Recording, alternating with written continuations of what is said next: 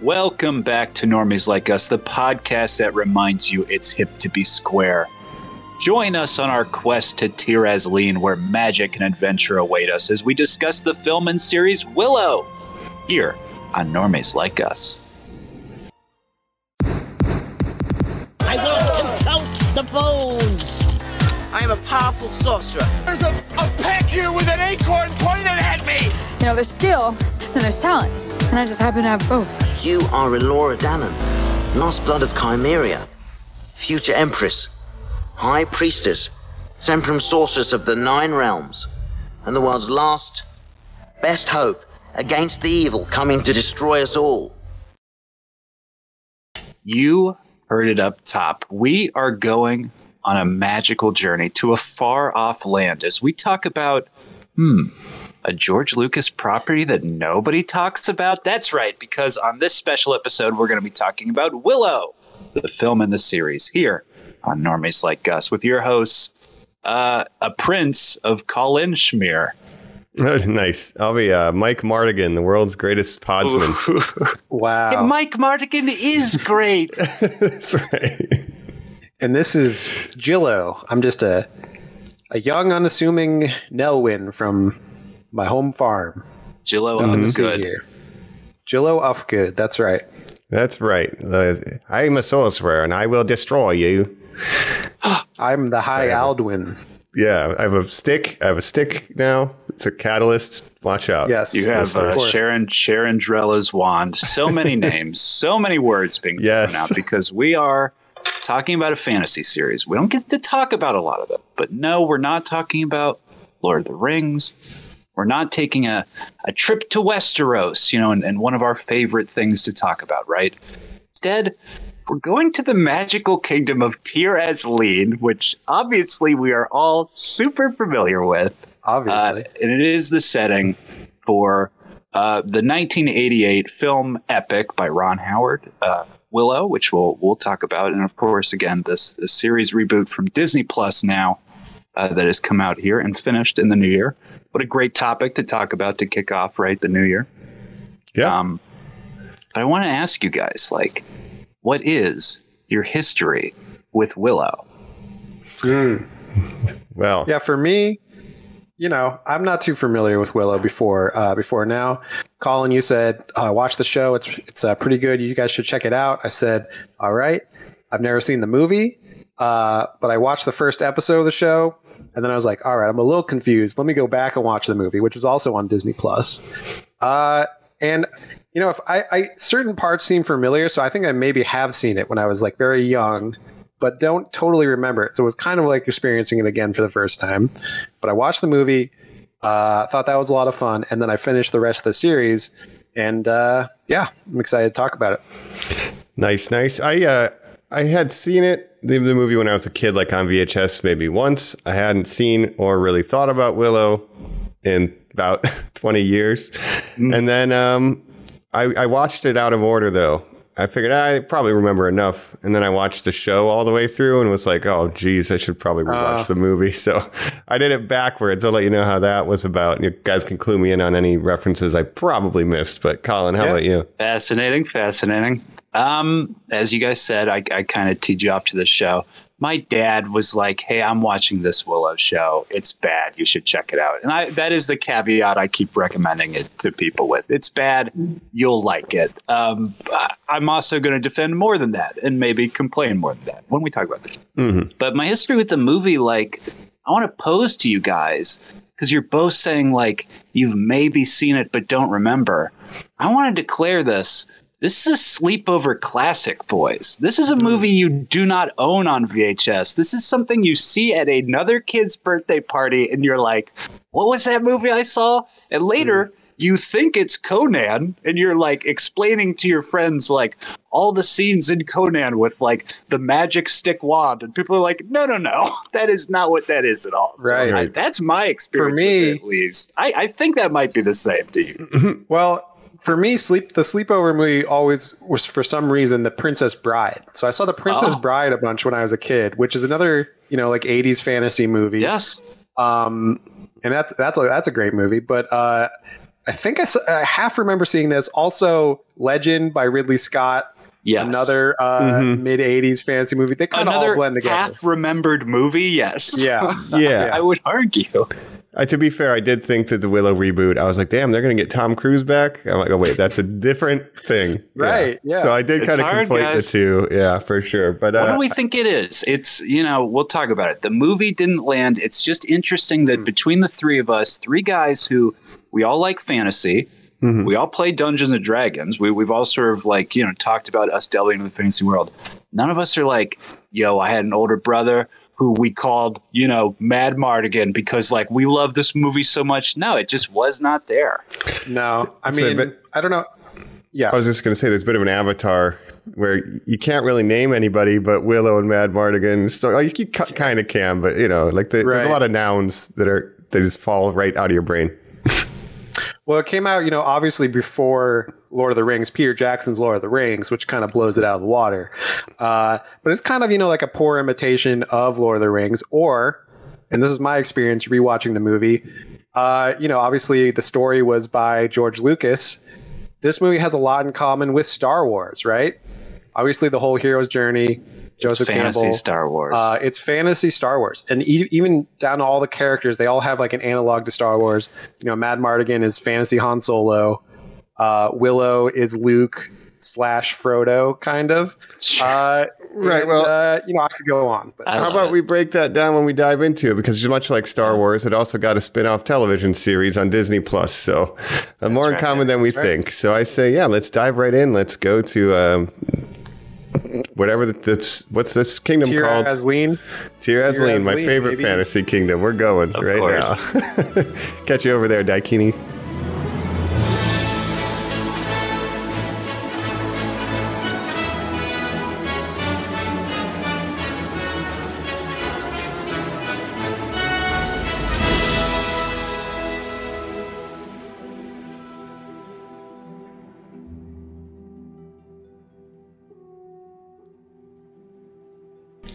All right, we are back here on Normies Like Us, where we once again are visiting a faraway kingdom. That's right, we're visiting Tir Asleen, talking Willow. A complaint up top. Jacob, you were just about to go into the story development of this. It comes from George Lucas. You were just talking to Joseph Campbell of it all. He knows that these epic tales need story names that are bigger than the heroes. It's not called Luke Skywalker. It's called Star Wars. You don't want to call your series Willow. You should call it, I guess, Tir Asleen, which is not a great title. The Chronicles of Tir Asleen. If Lord of the Rings was called Frodo, right? Yeah. I mean, well, obviously the star of Willow is a little guy named Warwick Davis. That's right. First popped up, obviously, in Return of the Jedi, playing Wicket the Ewok, which was originally going to be played by Kenny Baker. He had some kind of conflict or something, couldn't do the part. Warwick Davis was like an extra for the Ewok stuff, but he stood out to George Lucas and he's like, let's get this kid. He was only 13 at the time. He's a kid. And he just had that charisma, I guess. George Lucas is like, all right, he's our Wicket. And then he's like, you know what? I'm developing this fantasy movie. Wicket. Willow. Right. Yeah. Wicket's the sorcerer of the village. Movie.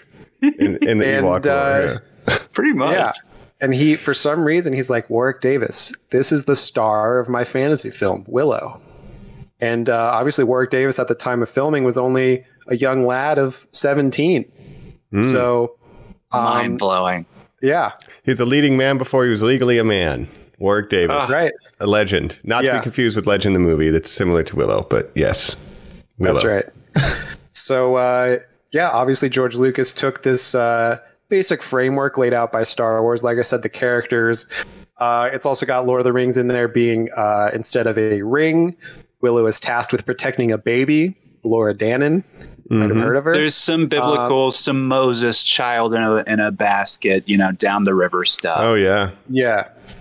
But you got Mad Mardigan and Sorsa. That's the Han and Leia dynamic there. You've got Bavmorda, the Emperor, if you will. And you've got Pharaoh. The brownies. Those are the droids. So You know, Oh, I geez. guess Tagging you're along. right. Oh, I the really comic don't relief like characters. this. Yeah. Yeah. It's, Okay. it's a magical world where things like brownies can exist, super teeny tiny people, Nelwyn, small people, hobbits, almost as you've sort of pointed Halflings, out. as it were. Very similar Daikini, to hobbits. full-sized humans. We get trolls.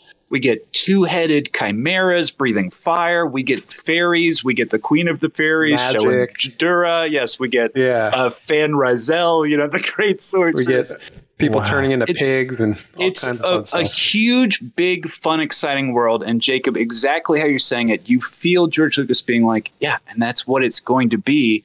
But my take is the characters. I have cracked the characters that people like in film. Mad Mardigan's going to not adhere to the quote unquote hero's call. And then he's going to do only something in it for cool. himself at first. And he's going to be Starts to believe in the selfish. cause. But then literally a character is going to say to him, when did you join a cause? And he's going to, outright, run out and fight and do stuff. Also, that character's name was Eric. Let's remember that. That's right. He named his son after that guy. Boy, for some reason. That's canon. And you truly do get almost hubris in the sense of George Lucas now is a kingmaker. He has stepped away after Return of the King. He stepped away after the first film. To remind everyone, in that run, he only directs, quote unquote, a film in 1977 called Star Wars. Empire Strikes Back, somebody else. Return of the Jedi, somebody else. So after Return of the Jedi, Richard Marquand, of course, he's already given that seal of approval, going to go on to have a huge career as well. He's scooping up other people, and he spots, coming off of Cocoon, a young little curly red-headed chosen prophecy child named Alora Ron Howard. That's right. Who Ron was a Howard. former TV star, who had That's right. juice, was like a well-known good kid, Happy Days. has this good directing career. Cocoon's a hit, and he goes, here it is. I've cracked the code. I've cracked the other code of picking up talent. This movie is going to be a surefire hit. And like we kind of said, culturally, I mean, guys, this film world was wasn't ready nominated for for a Golden Raspberry Award for Worst Screenplay. Oh, really? Yeah, I think a lot Really? of people might have had the same complaints where it's like, wow, this seems awfully familiar to Star Wars. It's a very generic kind of hero's journey story. And as much as the world building is fun, it's like it doesn't really kind of transcend that genericness at times. But I think maybe the world wasn't ready for it. If it came out in the 2000s, when there's a lot more fantasy type stuff that's popular. Obviously, Game of Thrones was like the most popular show for like a decade. So it might have got a different reaction, but maybe they weren't ready for it in '88. I think they were over it. I think we're coming off the backs of like He-Man and Master of the Universe. Conan had already come out. We're like at the tail end of our sword and sandals, our beast mastering as a society. In the 90s, we're going to get, whatever we did in the 90s, but we were kind of over like fantasy blockbusters for a little bit, and maybe it was just general audience fatigue. Plus, it's like I've seen Peter this in Jackson Star brought it Wars. back, Peter right? Jackson brought it back. Took about 20 years, but he did it. What I think with Willow, what kind of stands apart from some of these movies is that it's kind of lighthearted and fun at the end of the day. Like it's not self-serious about itself. No. Like it knows it's silly, and it kind of leans into that silliness a lot, right? We made the distinction, of course, on our House of Dragons episode, Jacob, about high fantasy is like, or maybe it was our Rings of Power episode. Go back to listeners and check out both. But of being like, oh, I would never swear, like in the golden glades of Galazazoo. And you're like, okay, yes. Crazy and magic. Low fantasy is being like, oi, suck on my tits, gov. Oh, there's a dragon there. Like all that shit. Right. Willow is that interesting thing, kind of Princess Bride-esque, like you just said, that exists at the in-between where there can be adult situations, but it never disrespects the fantasy world it is creating. Yeah. I enjoy the world a lot, actually. I think fun is the key thing to this one. It's a fun movie. Yeah. And it's got comedy elements. I mean, Matt Mardigan, like he's a great swordsman, but he also can get into some hijinks sometimes. He can do drugs. He can get hit by love spells. Yeah. And, I think the world building, it's kind of there in broad strokes in the movie. I feel like it gets filled out a lot by this show, right? Like they really expand on the world. And for my Star Wars comparison, I feel like this show is kind of the Force Awakens of Willow, right? Yeah, which is it's tough. It's a tough that. break that it's named Willow, the movie, like because that's what you have. Velma. That's the spinoff for a solo character. That's what the show should be called, right? Like, I don't know if that's good or not, but you would spin off with a single character's name. Yeah. But because even the show, you want to call like the Allure, the quest for Allura Dannon, or Willow something. Even just we've talked so much about Lego sequels. Boy, it always bugs me when one is just called the year of this one. 22. And the thing is, Willow, I mean, he was the star of the movie. He's not the star of the show. He's more in the Obi-Wan mentor role now, or the Luke in the new sequels. So it's not really Willow the show. It's, Kit and Allura and all our new favorite characters, right? Jade and Borman, and how many more can we name? Flash Thompson. Raiden. Here's the thing. If we're gonna get into the show, let's set it up on that. But I'll just say, like, something has happened. I did recommend it to you guys. Like, and I told you my father recommended it to me. Mm-hmm. That same caveat of like, it's not all there, guys. It's not all there, but you'll like it. I'll just say, guys, like, now I've rewatched all these episodes like 3 times each. Oh, wow. Truly, like. am like super into the show, so I want You're to the number warn one Willow fan all of our in the world, probably. now. Right.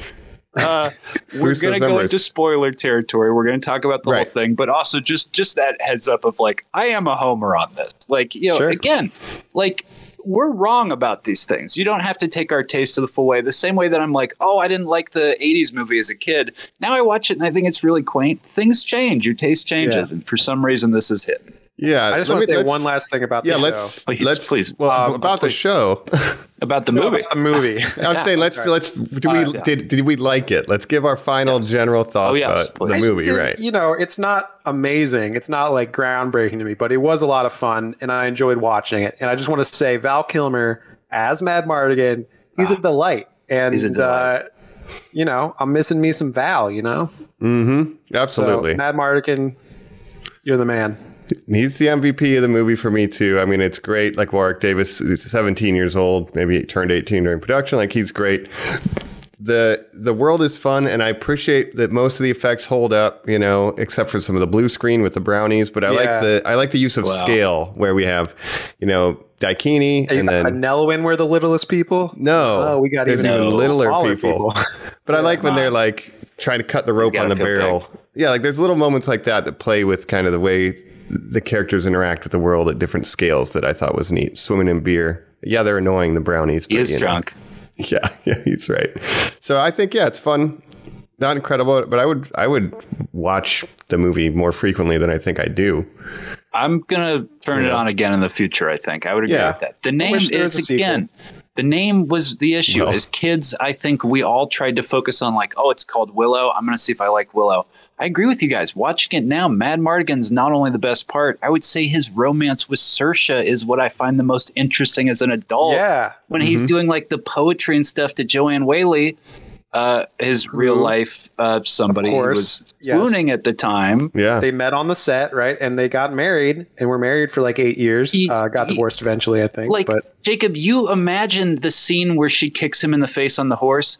Him just with that theater background and how just like wild and just like crazy Val Kilmer is and in love, just being like, let's do it again. Like, just like improvising and like just making her laugh and stuff. And it's like, this is like such a fun, wholesome movie. And it just really gets chemistry. It really is that like Han and Leia dynamic where it's like Madmartigan, he's like a rogue, but he's likable. He's got a heart of gold, and kind of, she kind of is won over by him over time. Yes, she's the villain of the. She's Darth Vader essentially, and revealed to be Princess Leia, Mike. Right, but she's technically a princess. I'm just saying, yes, she's the right hand of the villain, but she's also the princess. So it serves 2 functions, Leia and Vader. And General Kale, this ridiculous Skeletor stand-in. Oh, yeah. And he'll be very important in the show, obviously, too. Well, just you wait. Yep. But I think we like Willow the movie enough, right? Somehow we've all turned a corner on it. It's just one of those gems again. I don't know if it's just that we just had, like Mike said, other 80s fantasy movies that it's like, well, Masters of the Universe, or Princess Bride, or these things where it's like fuck Willow. But now I'm like, no, leave Willow alone. I try to compare, Inigo Montoya and Madmartigan now. They're pretty neck and neck. They're both really fun characters. I think Princess Bride is... I like that. I prefer that movie more, but I think there's a lot of validity in Willow that it's overlooked. Give it a chance, people. Yeah, absolutely. And it just has that sense of fun. In like movies in the 2000s, a lot of times they try to be edgy, they try to be dark. This movie, it has dark moments, but it's not trying to be edgy like that, right? It's just having a good blockbuster. Time. Yeah, it's good old fashioned fun. Right, trusting kids to handle a little bit more serious subject matter in that era. Yeah. Just be home before dark. But yeah, so that's the movie. And now the new main event, right? That's right. Now we get the show. So after these events where this little farmer who was revealed to actually have some magical ability has saved the baby Elora Danan from the wicked sorceress Bavmorda. We get this set up where it cuts to in real time, I guess, right? It's been the what? Well, I guess 40 years for us. It can't be real time. Because those kids can't be 40. Yeah, Elora Danan would be like 35 now. We don't know what age rate is in It's maybe like a decade before now, I guess. It's like 20 years later, let's say. Let's say, because most of our team cast. But we now get this uprising of a new magical threat has come to Tyrosleen, which the disappeared Willow of Good has warned our kingdom about. But we see the return of Joanne Whaley as now Queen Sorsha of Tyrosleen, who has had to put in hiding Elora Danan. We'll get to her in a bit. And now has the two troubled children, Eric and Catharathetho or something like that, Kit. With Madmartigan. So guys, first off, Joanne Whaley's back. That's Joanne Whaley's back. Val Kilmer not as back, but yeah, and so now she's raising these twins, I guess. Kit and Eric, who are the princess and prince, obviously. Yeah. Kind of a flip of the role, Jacob. Instead of like having a prissy princess, we instead have this overdone prince who's sort of useless, Eric, arrogant, kind of a prick, in love with a barmaid named Brunhilde, who he calls Dove. And it's just Dove? sort of, well, of course, he's a man of love. He's an Eros himself, right? And to counterpose that, his sister Kit is the fierce Madmartigan warrior who has inherited his skill, has an interest in the blade, but is setting up to be a princess and set up to be married off to a prince of a new kingdom as Tyrosleen is opening up their borders, which they have not done since the incidents of this film. Right. I think that's Galadorn, right? That's Galadorn. That's Flash Prince Thompson Raiden is of the prince. Galadorn. Right. That's right. Tony Ravioli. That's right. Tony Ravioli. I want to mention, after watching the movie, having not seen it, and then getting a feel for Madmartigan, if he has skill in a sword of steel and a tongue of silver, the son has the poetics that he's throwing on Portia, and then she gets the swordsmanship. And there's also a little bit of the mother in both of them, too. She's no slouch when it comes to fighting and stuff, too. Yeah, and she got her own fight scenes in the movie as well. Yeah, turned on her own mom. Yeah, the kids make sense to have those parents. So I buy it that they've descended from those Kit, two. We have Eric. We have Graydon, which is the prince of Galadorn that's going to be married to Kit. We have Kit's best friend and training maybe partner. more. Jade, That's who's training to be a knight of Galadorn, or she's going to be leaving to be a knight of Galadorn, who was sort of an orphan who was raised by our guy, Ralph Ineson, the Green Knight himself. And for our last kind of young character, we have, of course, Dove, this kitchen maid who... the muffin girl or whatever. Yeah, she's a wench. She's an idiot. She's bakes. just a blonde ditz, basically. And that's, she's set up as just being a good-natured person who you kind of can't count on. To counterpoint, Jacob, I would say in this first episode, Erin Kellyman, the actress who plays Jade, striking red hair, great skill with a blade, Again, you think an they're orphan setting her up to background you're be, set up. You yeah. go, oh, very interesting. And especially we know that from the setup of, the speeches Queen Sorsha is giving, Joanne Whaley, of, I put her into hiding, I had to, blah, blah, blah. Right. We know Laura Dannon is out there somewhere, but we don't know who she is. This Jade, very interesting. I would certainly never worry about any other character. Yeah, and I think that's an interesting way to kind of start it, where Kit is sort of like the main protagonist, right? And it's interesting to start because Laura Dannon, the baby in the movie, is going to factor in somehow. I even thought maybe Kit was supposed to be Laura Dannon at first. I wondered that as well. Right. Yeah. No, there's it's smart, and they're lucky that the One Ring was a human baby. That they can 20 years later. Now we have a mystery in episode 1. Like it's cool to do it that way, and they're not tilting their hand, So yeah. And just like Jacob said with this slow burn reveal, that you're also in modern fantasy hands of everybody has the chosen one prophecy in all media now. It's not even just sci-fi or the works that have spawned out of George Lucas-esque stuff. Right. But they know that they can't just do that straightforward. So you are getting what I will just say, and we'll jump ahead to go. Some of these characters go on a quest after Prince Eric is stolen by these new evil forces called the Gales. Don't worry about them because our show doesn't ever want us to worry about them, certainly, because it's not like there's a big fucking battle with them or anything. Right. Piece of shit. And they go off and they are set out on a quest to return him. They assemble a new party. We'll talk about one other person real quick. But when we get to the return of our hero, Willow, it's modern storytelling that is sort of a middle class evolution of the character to not go again in the George Lucas route of, well, no, because they do it in the Luke Skywalker route of what they do end up doing of he's fucked up. It's not just the translation of it's been this many years, he has to be the greatest ever. Instead they go, well, we're not going to do that. Instead, we're just going to do great character. And I think that's very effective. So I think that's what this show's about. Great character. Flashback, we see kind of him and Sorsha's relationship kind of sours because of over their of how they want to raise Laura Dannon. He thinks that she should be training to be a sorceress, while Sorsha is like trying to protect her and keep her hidden. So they have a falling out, right? And he kind of rejects the Daikini, right? And the people of Tirzleen kind of just goes back to Nelwyn country and just kind of becomes the High Aldwin, and just tries to look after his own people.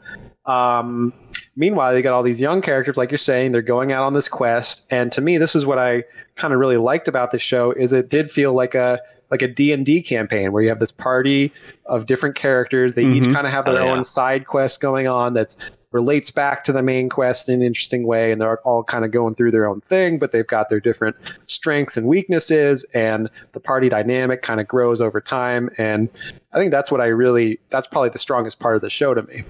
Agreed. I think that's a good way to look at it. They're on the quest to retrieve the brother that happens to be tied into bigger forces, right? And then you learn some NPCs. Like Willow's just like a really good NPC in this. He's not a main character. They're a level 3 party, Mike. A level 10 sorcerer comes in, gives him the quest, has to train you for part of it. I can't come with you, or it would be too easy. Yeah. Meanwhile, you have all these young kids who are all the daughter or son of someone from the movie, as we kind of find out, but and one old guy who is also in jail, who is a treasure hunter / mercenary, kind of, who is old friends with Mad Mardigan, who went on this quest with him long ago for the Chimerian Kyros, which is a very important part of this show as well. Right? Yeah, so we get Borman goes on the quest too, is kind of the bodyguard. We can't just send the kids, send this asshole with Mike, him. So these level 3 guys, you got to send a level 5 barbarian with a 2-handed cleaver. Yeah, and you're just a fighter out there. I'm fanning myself. I love having his own cleaver. You don't know how faithful he is to the cause. He's kind of doing his own thing. He might kind of turn on them at any second. We don't really know. Now, that is sort of the injection of my least favorite part is that you have Borman, the roguish barbarian. You have Tony Revolori's Graydon, the roguish artificer / what's nerd. he going to be? Conjurer or something. He's not good at fighting, but he's good at reading arcane language. You have Kit, the roguish paladin, let's say. Yeah, All Willow, of the these roguish characters- mentor. Thank you. All these characters are like, you can feel these actors leaning in being like, well, I should say something like Han Solo would say right here, right? And you just Well- want to be like, one of the members of the team has to like fully be in the fantasy quest element of it. You can't all just be like, well, that was easy, big eye roll. So this is my biggest Yeah. criticism of this show is Yes. I think it's the writing. It's Yes. not always the best. It's very hit or miss. There are points where I'm like, that's really bad writing. There is the Joss Whedon-y, everyone's quipping constantly aspect of it, using kind of modern slang, modern terms, stuff like that. Kind of takes Is me it out the of it sometimes. Disneyification of it? Is it the Marvel? I think so. Like they think, oh, we need like a joke in every scene, or people's attentions aren't gonna, last. But obviously the movie Willow had comedy, but they weren't quipping after every scene. It had Mad Mardigan. Yeah.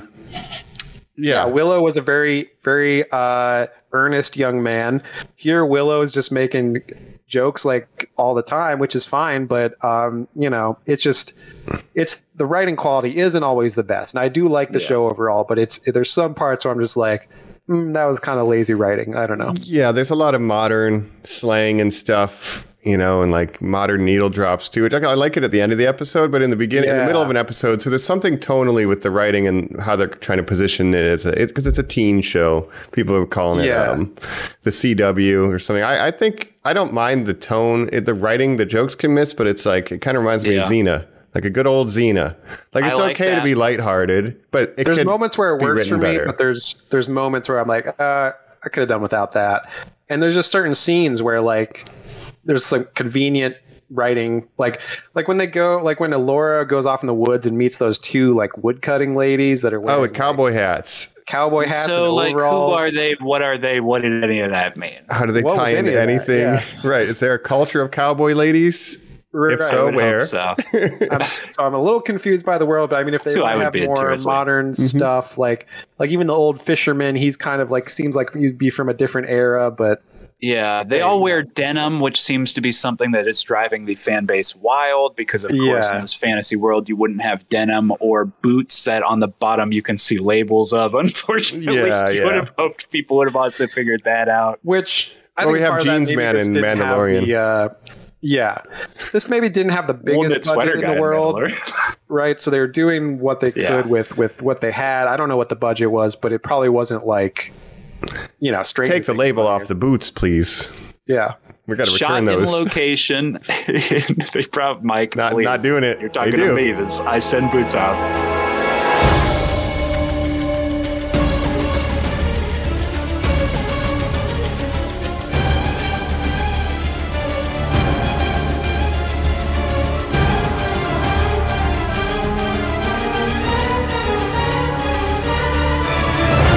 Shot in location in Wales, I think, is their greatest special effect, Jacob. I think from there, They had to kind have of used also the volume for some stuff too. yes, right? 100%. I want to talk about I those assume. scenes Yeah. for sure. But you almost have to wonder if, like, especially, I mean, the paycheck, how it was spread around, like the talent they hire. I would say Warwick Davis is maybe the best actor in it, and Warwick Davis was the Leprechaun. I would like to remind you, Jacob. So not, Yeah, not he's great. the greatest actor of all time. Well, he's the biggest name. I mean, there's all the kids are like people from things like obviously Flash from Spider-Man, like we mentioned. Obviously, there's the big Solo connection with so Ron Howard directed the movie Solo, a Star Wars story. Perhaps you've heard of it. Aaron Kellyman was in that. That's right. And Warwick Davis was in that in sort of a cameo role. So there's a big connection there. And obviously Ron Howard directed the original Willow. So I think he also was in the George Lucas car movie, American Graffiti, that's right. Yeah. as an actor. So they've had a working relationship. That's probably where they met. Yeah. Yep. So the Now, ties run Jonathan deep. Kasdan is the showrunner of this. He's sort of the quote unquote writer who's sort of doing all these, what I would say, mucking up the universe, Jacob, but also has an interesting style where he kind of does take like the Force Awakens approach, like you're saying, where he goes like, what was that symbol in the background of one scene in the original, can I turn that into 10 episodes? What was, they say the word worm at one point. Is that, like, can I web out from all that? And his connection, of course, to the Ron Howard of it all is he wrote Solo, which stars this guy, Han Solo, who puts together a crew to do a job where they all kind of sound like Han Solo. Right. Oh, wow. Yeah, how about that? It's a Woody Harrelson campfire scene. We got that. Yep. I'm surprised he wasn't revealed to be a wizard by the end, Mike. I would have loved to see Ron Howard turn into a possum, come out of a tree, and go like, what was Ron Howard's connection? Was he sort of exec producing this, or was he just... I think you just get I think, from what I understand, Jonathan Kasdan had one conversation with each of them, Ron Howard and George Lucas. Basically, none of them offered notes because they were like, who cares about Willow, it seems like. And we're like, just, we recommend you do your own thing and have fun. And he just kind of went from there. So, well, like you said, there's a lot of expanding of the world building in this, where in the movie, it was sort of in broad strokes. You heard some of these terms, these names like Galadorn or something, but you don't have a connection really to them. Right. This show is kind of being an 8-episode, 1 hour each episode. It's much longer than the original movie. So they're like, all right, we really need to expand this world out. Kashmir. Yeah. Mm-hmm. Okay.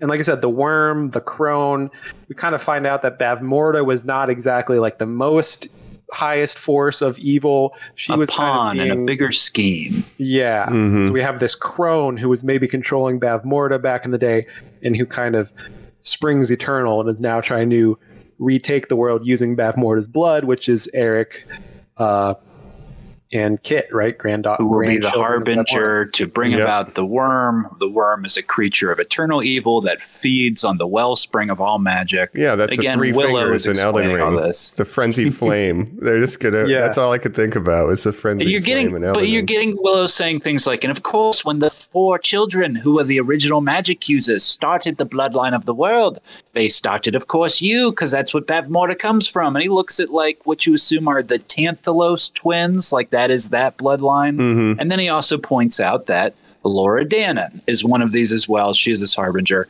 Now let's get our reveal here. This blonde little mousy idiot that we've been following the entire time is in fact a great cook, though. Mm-hmm. That's right. But she is not blonde. She is a redheaded, wonderful sorceress named Elora Danan, and is the child who was put in hiding and kept close at all times. Stunned, to not get her magical ability to grow. Hair was dyed with lemons every night or some bullshit they say. You were perfectly concealed. If you notice, her hair turns oranger as the show goes on, essentially, right? She regains her power, but we see the hero's journey passed on to this new character who was, of course, kind of a star of our original movie. It's little girl Laura Dannon. Yeah. That's great. She was carried off by an owl. Hey, I stole you. The brownies, they stole her. Do you remember me? She was on a whole baby adventure. I think from this, we get sort of the central dynamic between what is essentially our two main characters now, Kit and Elora Dannon. Each a princess, each kind of on her own journey of like, who am I?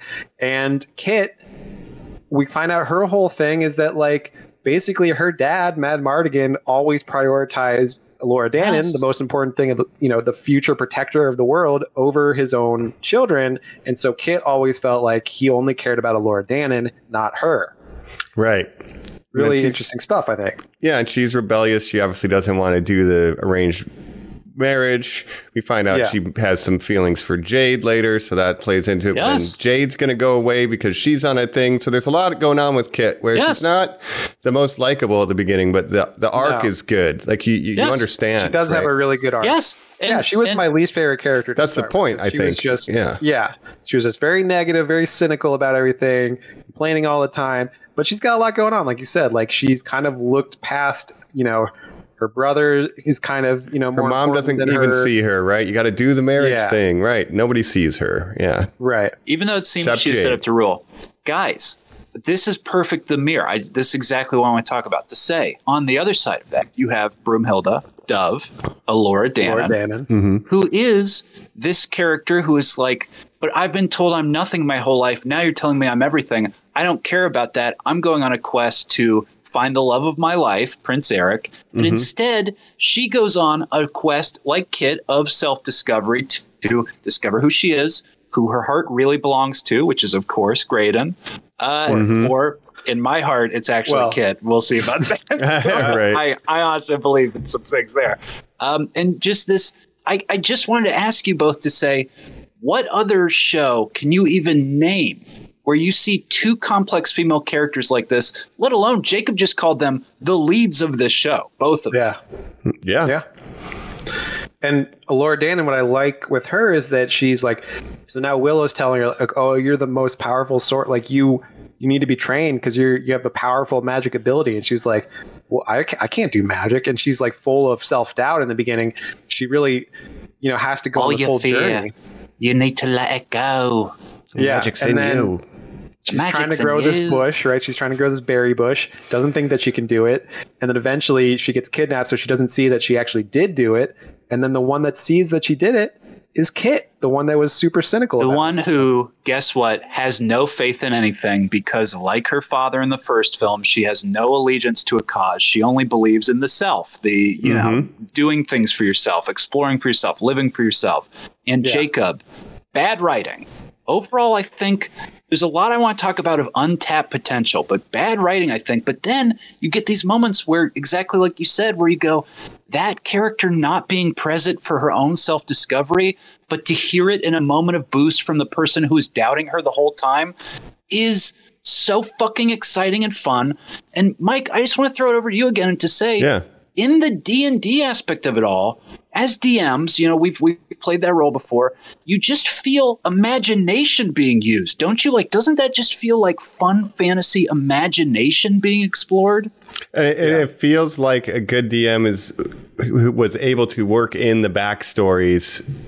Like they're all weaving together. Yeah. So you have one character who's, like you were saying, completely arrogant and headstrong, completely confident. You have talent and skill. I have both, right? And then the person who doesn't believe in themselves at all, like you said, they're both going on different journeys, but it's towards the same kind of self-discovery destination. I think that's really well done to the way they can challenge each other to grow, even by the reveal, etc. So give it credit for that. A couple bad jokes I'll forgive for those kind of moments. Yeah. No, that's why I said I think this writing is very hit or miss because there are some really strong parts and some parts that I didn't like as much. But I'll say this, I think, and then even with Graydon, Jade, and Borman, like they all have their own side quests they're going through in this season.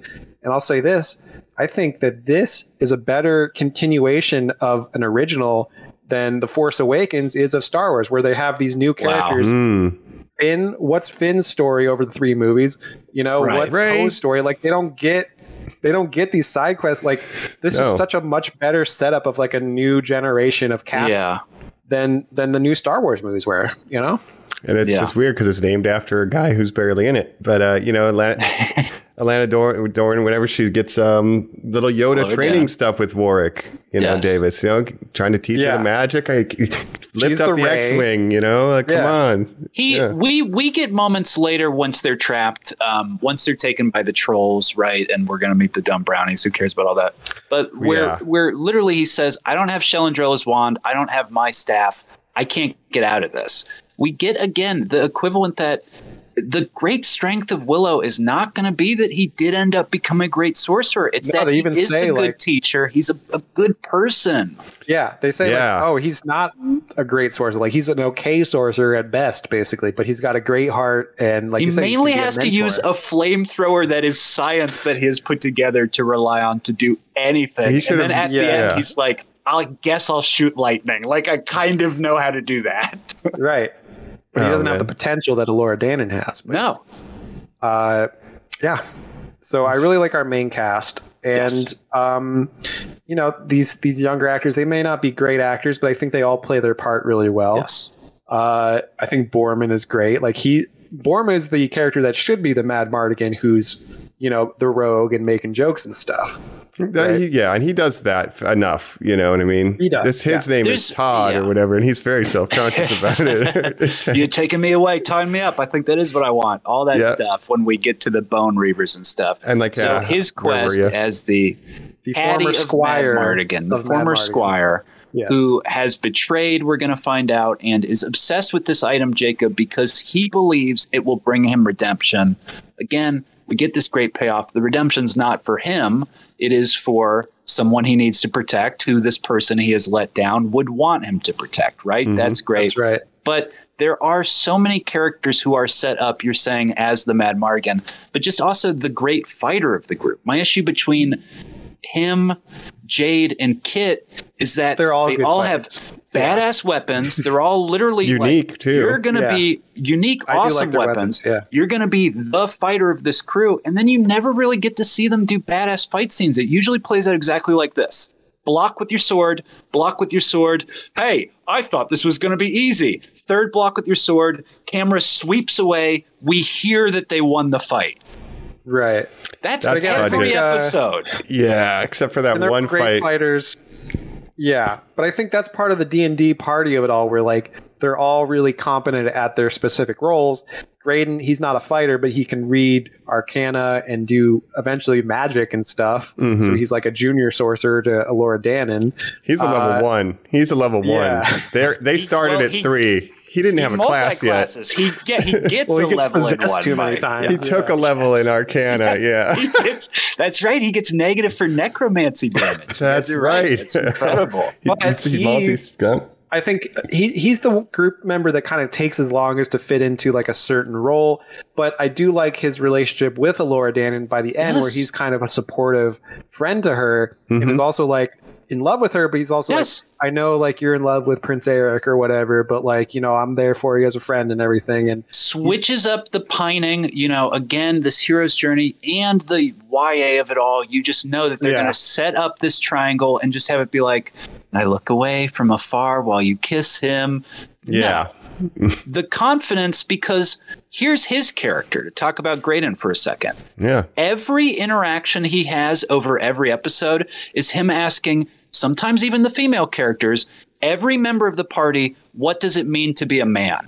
And he discovers by the end episode, there is no answer to that. And by breaking the mold and becoming a good person, it ends with Willow saying, you're going to be a great sorcerer, but an even better man, because I know that. And you see this exploration. So Jacob, that moment perfectly highlights it all of, I'm not just this pining person anymore. I've matured. I'm a battle partner for you now. But also, I love you. And I understand you have this other thing, but I need to say that because that's my truth. And Right. at this end fight we're going to talk about, but the crone basically saying, that guy was honest. His magic was pretty good. You do understand that because that was Graydon's journey the whole time. right. And in the end, he, spoiler alert, kind of sacrifices himself trying to save Alora, fails, but then we see he may still be around in the next season. He Yeah. wants his MTV. There is. He was. Yeah. Talk about anachronistic song choices, but Yeah.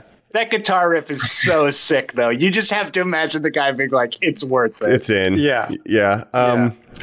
He was my least favorite character early on. I think I remember texting like, man, I like this show pretty much. It's working for me, except Flash Thompson. I'm not digging his performance, but the way you it did just take a little longer to kind of figure out who. by he the was. end, I did Right. really enjoy him. And Yeah. even the fact that he's just like, yeah, like he gets chewed out by Kid in the very beginning. Like he's at the bottom of the hierarchy as far as His father coolness sees and him having as a purpose. failure. Yes. Right. Him and So- Borman are the only ones who are assigned, who you're like, you don't want them to be part of the crew.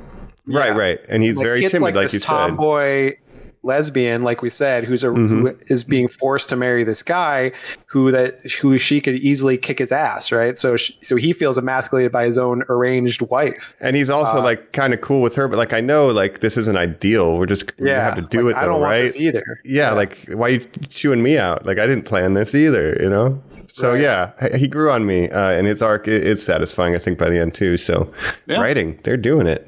When he's nice to the Mudmander, Mike, I'm like, I want you to be like the druid that of the Mudmander. crew. or the Beastmaster. Like, I want you to just be like the guy who has like empathy or something. And it's this slow burn to get there.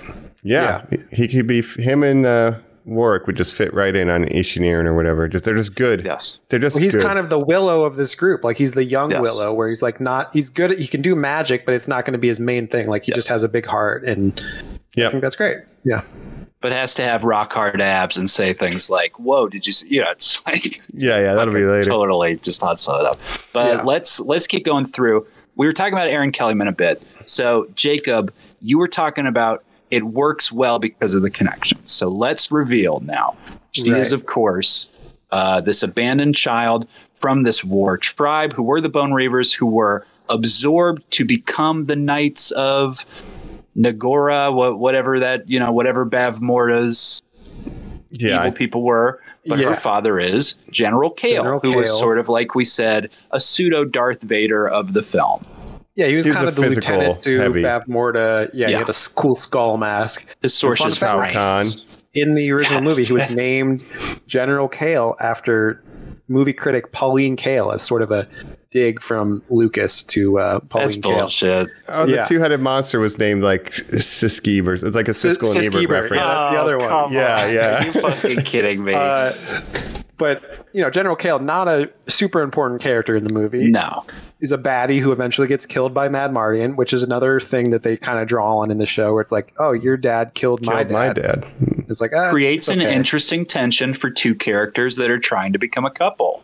Yeah, and then she gets the position of official knight or protector, and the first woman to ever get that position. So she's got to go away, and that creates Right. problem. So she's essentially kind of kidnapped by these knights of Tir Asleen, who she's then raised by believing the Bone Reavers are bad.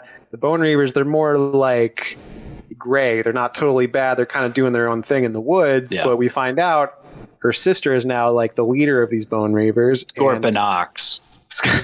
Yeah. I think her name's Scorpia or something. Scorpina's the one from Power Rangers. Scorpina or yeah, and then she is the love interest, of course, of Borman. So, of course, every former party Bone member has to be have a love interest. That's right. So yeah, it's Very all Jack very Sparrow very nice. slapped in the face moment for Borman, kind of. Where took you so But long? we get, again, the Captain Ballantyne, Ralph Ineson. Shout out both of you who absolutely love Ralph Ineson for some reason. Absolutely. Me too. He's the father of the Vavitch. It should have been a Academy Award nominated. He needs to be in every period or fantasy everything Truly. because he's just got Him the and, face and the voice. Dougal McKenzie or whatever, that guy who played Yeah. Dougal McKenzie. But my issue is he is, of course, Captain of the Watch. He's possessed. He gets wrapped up with these Gales. Again, they don't really matter in the grand schemes of this show, unfortunately. Right. He presents to Aaron Kellyman's Jade character before they leave, this is a weapon that was made for blah, blah, blah. It's one of a kind. Here you go. Mike, what is it? We don't really ever get to kind of see her use, or like there's no final showdown in the episode. Is it unsheathes at one point? So I know it's not just a pole arm. Do you have Right. any Yeah, it's idea like a long, what it is? It's like a long sword get that has like a long. Is it a staff on it. spear? Is it like a glaive? It It's feels kind of like a short like it's got a pole arm. long pole, but it's got like a sword blade on it. So it's like a naginata almost. Okay. It's not a club, which is what I thought it was the entire no, it's got time. a blade on it like a sword. Okay. But it's just, I again, like Borman's weapon the best. Yeah, the it's like cleaver a- is the coolest. Yeah. But to stay on Jade real quick, she says to Kit at one point, all these times that we've been sparring, I've actually been holding back because I am the greatest fighter in Tir Asleen.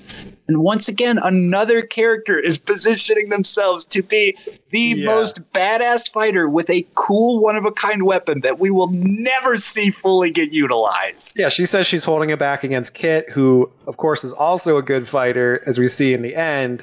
But to protect, obviously, the princess, she didn't want to hurt her. So, and also she has feelings for her. Yeah, Right, right. They're I'm all going to good call it a fighters. naginata, Mike. Is that what we're settling on? We'll sub it as a naginata for now. Listeners, tell us if we have it. There's It's a cool weapon. But you guys like the cleaver the best. I agree. I like the cleaver, which is Borman's sword, and then Kit has a cool never sword too. used. That's kind of like an ornate She sword. has Yeah. Sorsha's original sword from the first movie, the spiked blade curvature, almost a scimitar. And of course, Jacob, she levels up with the power of love and friendship and does Yes, retrieve has the the Chimerian sword cuirass. of Mad Mardigan. Oh, that's yes, right. and of course, the Curing Cuirass. Yeah, Yes, so she does her her- actual level up. She does her morphin time. If you and- notice, so a fun reference to the movie, when she has the Chimerian cuirass that becomes a whole suit, and it has a blade in the Iron Man arm that suits comes up. out. She's double fit, so she's got the blade in one hand and Mad Mardigan's sword. Yes. Mad Mardigan had that in the movie. He had that like blade glove thing, and he was double fisting. Right. So she's doing the same fighting style That's that Mad right. Mardigan was doing in the movie. Yeah. She does the sword flip. You know, if when you watch the movie, you realize how good of a job. I believe this girl Ruby Cruz is the actress's name. Is just absolutely nailing the Mad Mardigan of this whole thing. Yeah. Yeah, she's really good. She's good. Laura, and then when we Laura have actress- action. Yeah, I thought she was fine. Like Laura Ellie kind of Bambor. grew on me over time. Where I first She's didn't my like her favorite that much. character. It's hard because I like who she becomes. I do not like how she starts. And I guess again that's the point. Yeah, they got to give her an arc. But I think the whole party's pretty strong as a party and how they kind of grow together. We didn't even mention Silas, which is Willow's little buddy that unfortunately dies along the From the way in original. a great fight. I don't know if he was in the original because in the movie, there's his best friend is Migosh, right? And I was hoping that they would have Migosh. But Yeah, he's got another friend now. but his name's Silas, and he's a good fighter too. As we see, he's got his little daggers. Unfortunately, he dies in a battle, and I was really sad when he died because I thought he was great at keeping Willow in check with like his ego and stuff. Yes, and just another great side character. Yeah, I think everything's fine except the Cowboys. There's some moments. There's some just specific like moments that I'm like so Jade and Kit are having like this really emotional moment where they're like a kiss and everything in the woods, and then all of a sudden a troll grabs Kit from behind and kidnapped her. It's just like, that's like lazy. Like, what, you didn't hear that troll until he was right behind you? The trolls never work. Yeah. Right. Here's bad character comedy throughout because, again, I think it leans too much on the, I'll have what she's having almost, retorty style quips like you're saying. Excuse me. The power of the character comedy that comes through. I think when Elora Danan and Kit are locked up by the trolls or the Bone Reavers and have to, she's using Shelandrill's wand. It's not working. Elora Danan, she's this ditz this whole time. She's too friendly. She's too nice. What a downfall for her. So, of course, what an idiot thing that she would think, looking at the wand, rubbing it off, she does a couple blows to clean it and goes, okay, now it'll work. Turns, blows the door off. They go flying backwards. She lands on the ground for a beat. Her and Kit are knocked out. That's great. That works because you're playing to exactly who that character is. But then you've got just the quip machines coming in where right after that, Willow will be like, Willow's the worst of it all. Willow has really changed. He has truly, from Boorman, I want it because it's I guess this is Boorman's role in it. Or you could have made Boorman super serious and have the jokes come later when it's revealed everybody used to call him skinny and all that stuff. Making him vain, that's funny. No, we don't really do that. Instead, it's mainly him being like, "Oi, look at that," or "Watch out for this one," and just oh. And Willow they're like, "Oh, we need to get in the wagon," and then the wagon blows up. He's like, "On second thought, let's not get in the wagon." Not that wagon. Yeah, that's very. That one's a piece of junk. Junk will do. Yes. That's what it is. Yeah. Right. It's but the Willow machine that prints out their script, him taking out and going does this work? And, Kathleen Kennedy, everybody over there at Lucas goes, yes, it does. Sure. And this is Warwick Davis's highest profile role, and him getting to, all right, I'm the fucking Obi-Wan now. I'm the mentor. Excuse me. He played the Leprechaun 13 times, I believe. Yeah. Played the Leprechaun. He played Professor Flitwick in Harry Potter. Yeah. But he doesn't get to be the leading man that much. So he's not in this, but he's the older mentor, which is good enough. But he would not be joking though. Even in the original, the closest thing to a joke he does is, "I'll throw this acorn at you." Yeah. It's mainly him talking about how much he loves his family and friends. Yeah, and we're great when sorcerers. He is talking about Mims and stuff, that's the times where I was like, this is Willow. He loves people. He loves his family. He loves his family. Mm-hmm. And then maybe this is going to be for later seasons. I want to know what happened to his wife and his son. because we see And his daughter. He has 2 kids. Yeah, Yeah. that's right. We see his daughter. We see his daughter, who in this show is played by Warwick Davis's actual daughter. That's right. Wow. So that's cool. That is cool. But we I don't hadn't see his realized son and his wife, and I think he kind of hints at something might have happened to them, but maybe that'll be explored later on. Yeah, because he was like a big family guy in the movie too. It's like Yeah. that was kind of his thing. Yeah.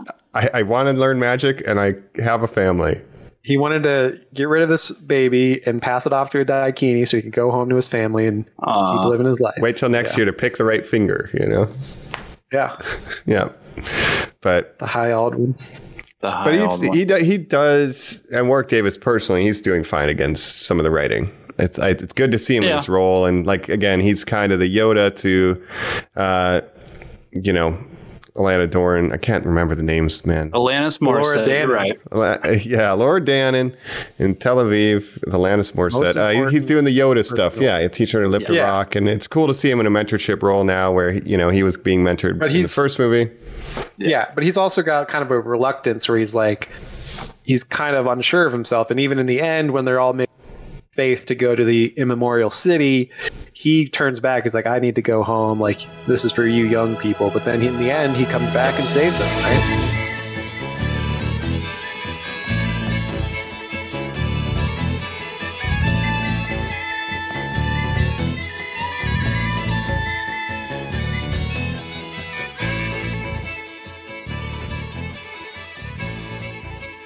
That's a Luke Skywalker thing too, though, from like The Last Jedi and stuff. Like, yeah, I don't believe in myself after saving the galaxy. It's like the same beat, Right.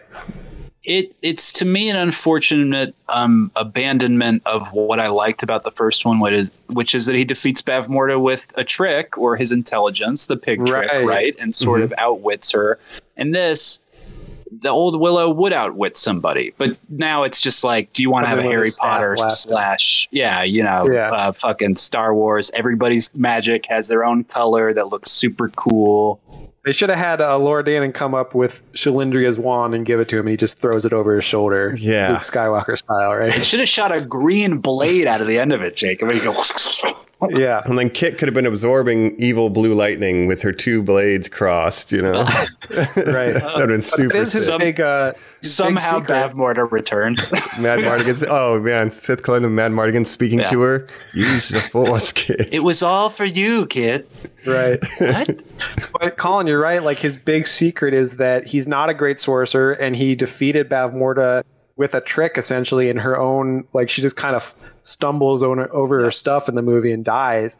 And he kind of lives off that reputation as now High Aldwin, where people thought, oh, you defeated the mighty Bavmorda, so you must be a great sorcerer. And he's like, well, I kind of just tricked her, and I'm not really that good at magic, so... They acknowledge it in the possession episode. He has that great line, I didn't beat you with magic. I'll beat you the same way I did last time with my friends. And then we get our main trio of supporting characters kind of burst through. You just get this great shot. It's just their imagery like that.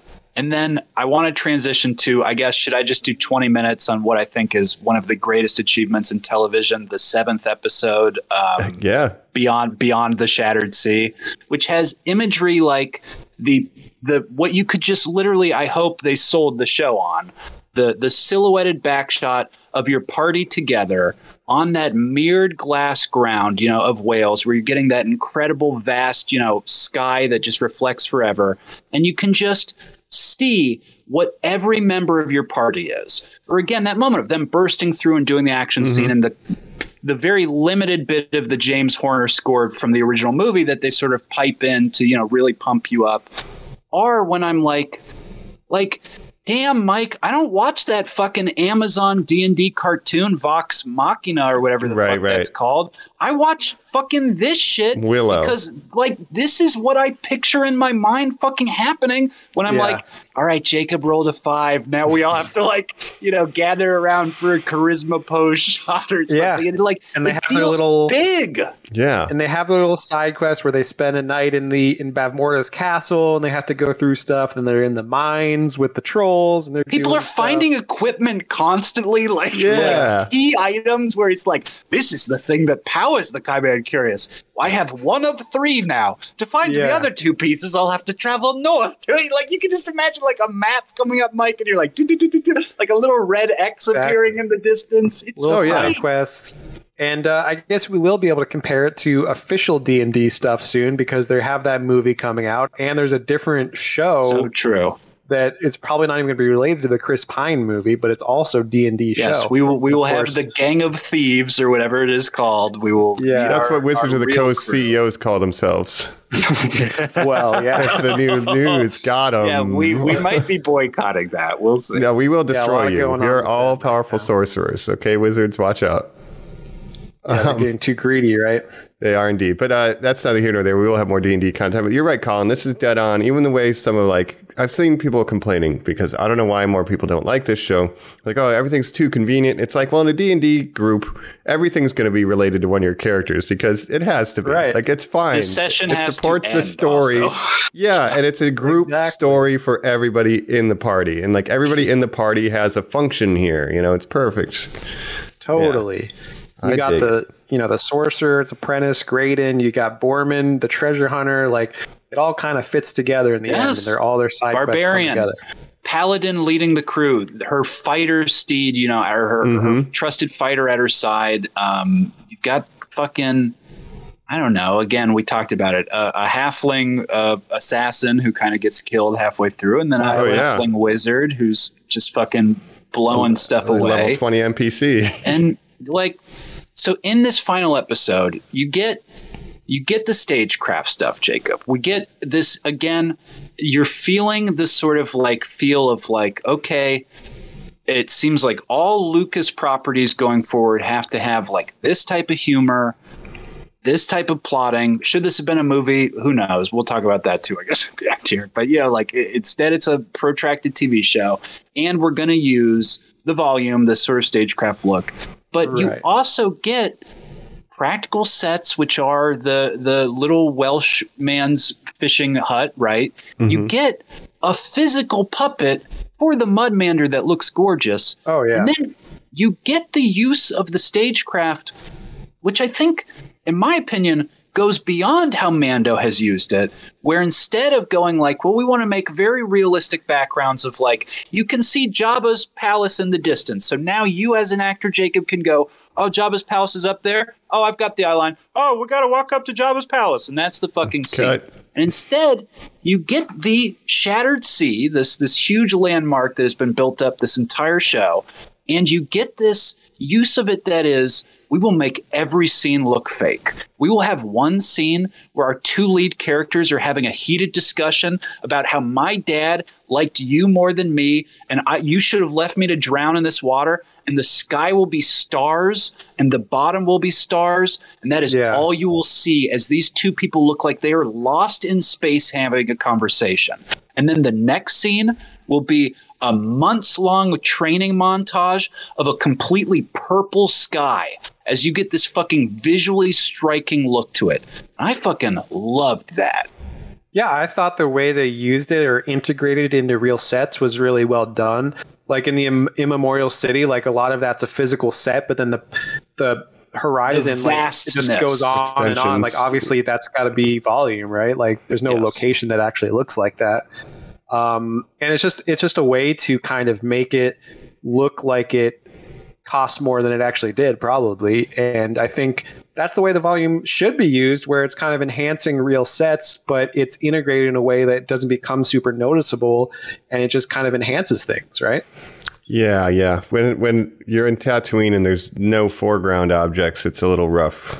You know? But to extend this physical set element there to a degree, stuff like that helps. But visually, the show does look pretty good. And as they get more towards shit going crazy, like I take one more step to be farther from home I've ever been for all these characters. You feel like the campaign progressing towards this threat, this more magic. They encounter more magical things. Like, just like the original movie. And the visuals are matching the storytelling, Mike. The final falls scene of that episode, where it is just a release of emotion and breakdown, and you have some people, like Jacob said, not wanting to take that leap of faith, and our two lead characters step up and are basically crying after mending their relationship and getting everything out, and one of them says, "You know what to do. I'll do it with you," because they know it'll make it easier for each other. And they embrace. I screamed out kiss. I will be honest about that. Not in a pervy way, but I was so wrapped up in the emotion. And then when they dive off, again, that's the volume. I mean, that's just an additive weird. They're just in an endless void with a wind machine on them. But you feel the stakes. And you have Kit and Allura jump first, and then the two people that are in love with them, Jade and rush Raiden. Forward. Right. Yeah. Ugh. But even like what you said with the Shattered Sea episode, when they're just kind of, losing patience with each other on this long journey across the ocean, where they're all cramped into this cabin, and they're kind of like getting annoyed because they're just like, man, like, are we, like, who even knows if it's out there? Like, we're just going towards the edge of the world, basically. And yeah, just the group dynamic is really strong, I think. Yeah, I really enjoyed it. In that end of that 7th episode, I was like, I thought I'd watched the whole series. I didn't realize that it had there was one more week coming. So I was like, dang, that's a crazy cliffhanger. And then to get episode 8, I was like, oh, okay, nice. Yeah, like you said with Allura and Kit, their relationship has grown. Now they trust each other. They believe in each other. And we find out that this was Mad Mardigan's plan the whole time. The Chimerian cuirass kind of figures in because we find out that Kit is the one to make it work because she is Allura's protector. And that's what Mad Mardigan wanted to happen the whole time, obviously. We skipped the inclusion of other 80s icon Christian Slater That's as right. Allagash, sort of the other squire, or maybe just partner to. You have to. Yeah, you have to wonder why Eric's name is an Allagash, Jacob. Right. So we find out. They go into this troll dungeon where they're mining. They take all the prisoners there. We meet Allagash, Christian Slater, who was part of Mad Mardigan's party when they were searching for the Chimerian cutlass. Cuirass, whatever, happens to be in this very prison, in this troll cave where they are mining. They escape. We get to this Nelwyn, famous Nelwyn's burial tomb, who has the cuirass. But inside Jacob as well is to talk about what you were saying, is leading to it all is what Mad Mardigan is doing. Why Val Kilmer is not in this is that he has left his body behind to journey through a door that leads to the other side, where he has become the sword of Allura Dannon, and all of this has been set up Kit as the shield of Allura Dannon. Right. Yeah. Sure. Dang. So you hear all that. I've only seen these episodes once. But Mike, again, I've watched these 3 times. Even now, I nod and go, that means nothing. Like, it is. They are just throwing these terms, but it's fantasy world building. He's, the worm. We're getting again this big idea that he is this creature of hell or another side. So Mad Mardigan knows that he has had to go beyond the pale to fight in the physical world, left his sword behind because he knows where he goes, a sword would do him not, or some bullshit like that. Right. But the main thing is he has chosen to leave the physical world, literally, his kids, his wife, the people he loves behind, to protect what he believes is a spiritual cause, which is this little girl that his daughter is friends with. And this is that's what worked. This is in the first movie. He leaves his family. Anyway. Right. And after that is when Kit has her big moment where it's like, so Allagash sacrifices himself so they can escape, and he's like, your dad only wanted to protect one thing. What's that? Wrong about Allura Dannon. He's wrong. He's wrong. When he says, and then Kit has he left behind a power with you to protect what matters, I think he's just inferring that he means Allura Dannon. I think what Mad Mardigan's saying is, my loved ones. I want you to protect your mother. I want you to have the power. Well, he wants to protect Elora Danan because Elora Danan is the savior of the world, essentially. So if you believe in the prophecy that Elora Danan is going to save the world, then you know that she's the most important thing to the world. So to protect Elora Danan is to protect the entire world. So you're an Elora Danan truther. You are admitting it here. You do follow. Yeah. But then I think that's the great moment the kid has where she's like, yes, why does my dad always choose you over me? And then she falls in that orange water. And right. Well, it's like it's not necessarily fair, but it's like at the stake of the whole world. And he was tasked with protecting Elora for like ever since he met up with Warwick Davis back then. So he knows how important it is to the realm, he comes right? around. And it sucks. And you know what, Kit? Sometimes it's not about you.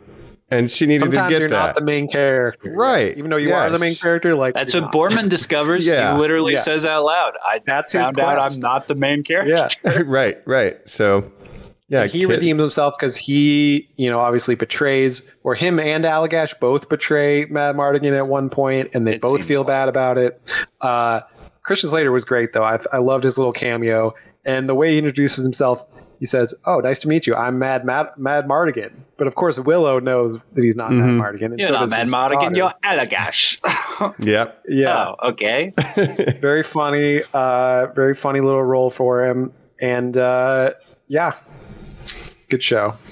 Good show. I don't know why people are sums it up giving it so much shit. I don't know if you guys have seen, but there's a lot of the same. It's either woke or terrible or more shit. It's that kind of stuff. You get a lot of the woke bullshit. I will say my own personal gripes are to never hear anyone be like, "Oh, it's horrible what happened with Ballantine ever again." You never get a resolving fight with the Gales, who are sort of the ring race to the entire thing the entire time. When literally you again have 3 Gales and a shot of our 3 sub-heroes who match their forms of fighting like perfectly. Mm-hmm. No, we're not going to get that should have been in the that. finale.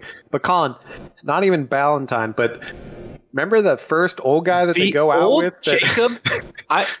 Queen Sosha, I must go on this quest because, of course, Prince Eric, I raised him as a son, for I have none my own. Yeah. That character dies, shot and by there the Bone is Reavers. No they mention of him ever again. And he dies for a joke, essentially, because you got to be careful out here in the wild. And for all this talk of how much the Jonathan Kasdan and the writers team go like, let's mine this. There are all these things where you could be like, honor that guy, honor the characters you put up, have it's funny that her name is Broomhilda. Have a joke about it, but then have it be revealed that it's like that was the name of the woman who stole Elora Danan out and saved her life in the first place by putting her in the boat. I wanted to honor that woman by naming you Broomhilda. Once again, be sincere to what you are setting up, and I promise you will find success in your storytelling. Yeah, I think my main issue is just, like I said, inconsistent writing, where there's some moments that I think are really strong, and then some moments like that where it's like missed potential. And then you have these weird scenes like the woodcutting women, which go nowhere. Do nothing. Like, he didn't know you were having a session that day. The DM was just like, woodcutting women. Woods, you meet 2 woodcutters. Oh, I think they're magical. Overalls. I'm going to stay and talk to them. And Mike, that's when your thing where your player characters keep talking to an NPC you made, and you're like, just leave him. He's just not. This guy. And so then you bring in some trolls to kill him and to get the fuck out of here. Okay, I have to move things along. Go. And you rolled a table to create them, and cowboy hat. That is Hannah Gab. That's the woman from Ted Lasso or whatever. Right. She gets this monologue. She gets a cool battle axe in a fight scene and then dies. Yes. I think their only purpose really was to show innocent people dying for Elora Danan, for her to realize like, oh shit, people are dying or whatever. But very random. And then atypical. You have Julian Glover, the amazing actor from a ton of Lucas stuff, but Maester, what was his name? Of course, the Grand Maester Pycelle, is that Grandmaster Pycelle or whatever? Right. Who plays the Paladin of Kashmir? It's revealed or whatever. Who starts his monologue by saying, "We're all in the dream of a turtle," and he's having this like LSD like dementia talk. Yeah. This, Well, I think we gotta move. Right. Mm-hmm. I kind of tie that into, I think that he was searching for the Princess of Kashmir, who is that girl that tricks Eric, Who I believe is the crone. I think just was the crone originally, because we hear, if you guys remember, Aaron Kellyman and Jade and Kit's first conversation is, there was, let me tell you my favorite story. There was once a princess of Kashmir who didn't want to marry, any man, so she became a great warrior herself. Mm-hmm. 3 times we hear the story of a princess of Kashmir, including from a girl who says, I am the princess of Kashmir. Yeah. And like, here's my story. There were people in Kashmir a long time ago. Learned stuff. Julian Glover was like a knight. Don't he's know. Like a super old man. Yeah. And it seems like her abuse of magic has made her the quote unquote crone immortal, right? But she wants to appear as this young, I guess Either Frida that Kahlo or was she the actress was- who played her. Yeah, Frida. Yeah. I think it was. But either she is the crone or she was like originally possessed by the crone back in the day and has just been sort Is of another one vessel of for the these crone. 4 Like children, the Bavmorda. blood of 4 children that she's after? Could be. That none of that's, I don't know any of it. But of course, this show ends with the Book of Willow, Volume 1 being closed and This is put what I on wanna a talk shelf about. with 2 other volumes. Okay. Yeah. The most desperate plea for a renewal I've ever seen in my life. God bless them, because I do think they need to make that known, that they're like, we do have more to tell, and we could wrap it up easily, I promise. But Jacob, my question is, does that mean the movie is also included in that first volume, or wouldn't the first volume that was be the prologue. movie? This one would be the second, and then they Right. would go, and a third story. Right. Yeah, and naming conventions are crap now. By the way, the This is the just called crone, Willow. or the Princess of Kashmir, is played by Rosabelle Laurenti Sellers, one of the Sand Right. Snakes from Game of Thrones as well. Okay. Oh, a lot of Game of Thrones actors. How about That's interesting. that? Yep. Okay. Yeah. Julian Glover, Ralph Ineson, of course. Yeah. And a lot of solo actors. Like I said, Aaron Kellyman also was in that Winter Soldier Show that we didn't like that much. But a better use of her here, where it's like, she doesn't need to be the star. She can be the supporting player and have a good meaty role. yeah. Yeah. Yeah. Overall, I think it's a good and valid show. There's issues with it, but it's better than Rings of Power. Like, at least I want more of this. Like, I want the 2 more seasons, and maybe then we can get the stuff with the Gales, because they were super awesome at the beginning. I'm like, look at these Dark Souls enemies. This is crazy. And then they really don't exist at all. Such a Also, that letdown. big guy So played give us by more. Junis Suetomo, who played Chewbacca in all the new Disney movies, That's right. obviously. Also a he was rogue also actor. in Solo. Or a solo actor. Huh. Yeah. So 3 actors from Solo in this movie, in the show. Too But many. of course, in the end, we get Graydon sacrifices himself. We That's see that right. he's not dead. He's maybe in some kind of dream now, and we see. Well, I would assume, like Mad Mardigan, he has been blasted, quote unquote, beyond the pale now, and his spirit body is, yes, maybe up against. He's astral I think they're projected gonna- now. So, Yeah. what do we think about? What could the next season? What could happen? Any predictions? Evil Elora Danan is appearing to him. I would say that is a projection from The Worm, right? Right. Just Yep, like or Eric is was being the tricked worm. earlier. Yeah.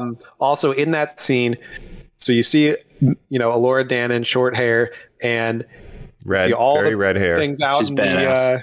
all the Monsters forces and fighting stuff. out there, and you see the 2-headed dragon from the movie. yes, in that of Yep. shot. course. Yeah.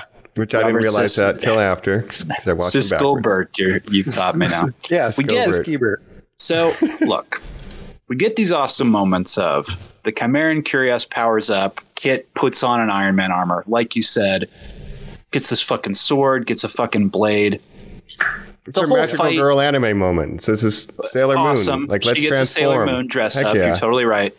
Now, if we had had other fights, if Borman literally hadn't said, leave the Gales to me and shut the door behind you, this fight would be cool. That the whole premise of it is that she is now fighting her possessed brother. The crone is defeated in this magic duel by Elora Danan. After Graydon's sacrifice, she has enough internal magic to be shooting green lightning out of her fucking hands, Jacob, at this fucking big CGI fucking What's the goal? Suetomo? No. But what's the guy? What's Andy Serkis's character in the Star Wars movies who likes gold? The weird twisted head guy. What's his name? Oh, geez. Snoke. Snoke. Yeah, likes gold. This magic lightning Snoke. You know, she's having this fucking battle with Snoke. Crone. That goes up. The crone possesses the brother, and you get like what I'm thinking. I'm like, okay, this is like. He's the Kylo Ren for the next season. It's all going to be about his downfall versus his sister's rise. No, but we get this showdown where the fight, possibly. Yes, right. Where the fight fucking sucks because it's built around this fucking glowing suit she has, and they fight in total darkness. But that means you don't get to see the whole fight in a show where they haven't shown you any fights. Yeah, like you said, the Gales were underutilized. That's your one fight. Foreman just fights them off screen, and I thought in the first episode I was like, all right, the makeup and the effects on these guys are pretty cool. Like I'm pretty into them when they first attack. They have unique stuff. Castle. I'm excited to see how they fight. That one girl's a harpy.